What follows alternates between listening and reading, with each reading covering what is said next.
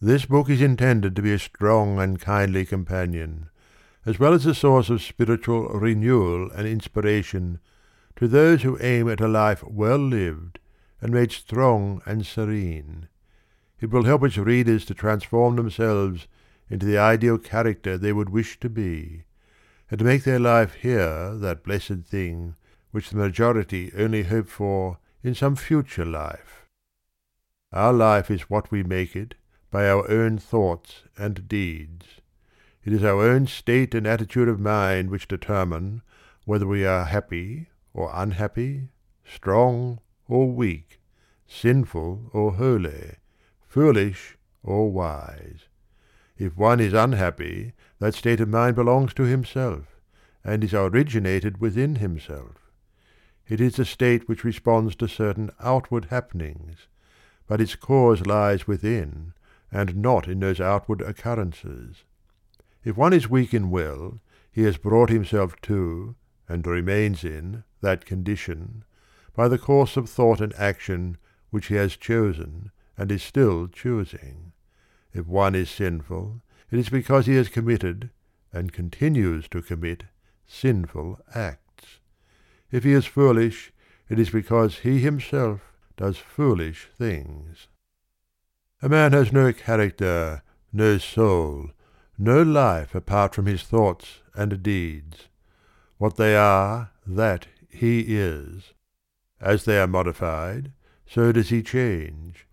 He is endowed with will, and can modify his character.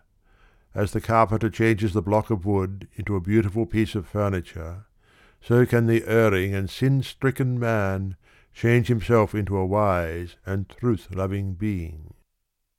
Each man is responsible for the thoughts which he thinks and the acts which he does, for his state of mind, and the life which he lives. No power, no event, no circumstance can compel a man to evil and unhappiness. He himself is his own compeller. He thinks and acts by his own volition. No being, however wise and great, even the supreme, can make him good and happy. He himself must choose the good, and thereby find the happy. And because of this, that when a man wishes and wills he can find the good and the true, and enjoy its bliss and peace, there is eternal gladness in the courts of truth, and holy joy among the perfect ones.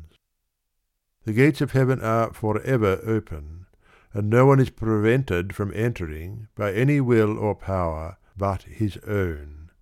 But no one can enter the kingdom of heaven so long as he is enamoured of and chooses the seductions of hell, so long as he resigns himself to sin and sorrow.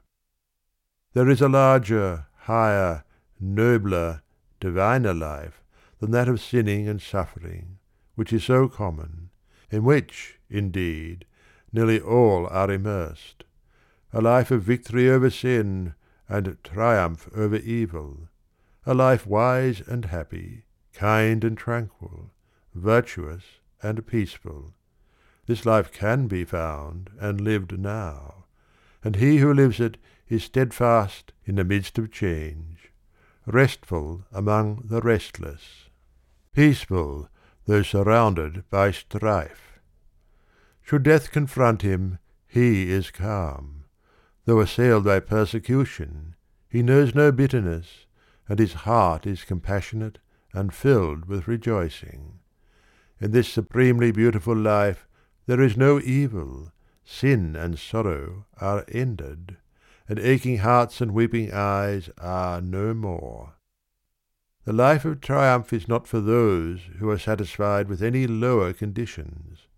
It is for those who thirst for it, and are willing to achieve it, who are eager for righteousness, as the miser is for gold. It is always at hand, and is offered to all, and blessed are they who accept and embrace it. They will enter the world of truth. They will find the perfect peace.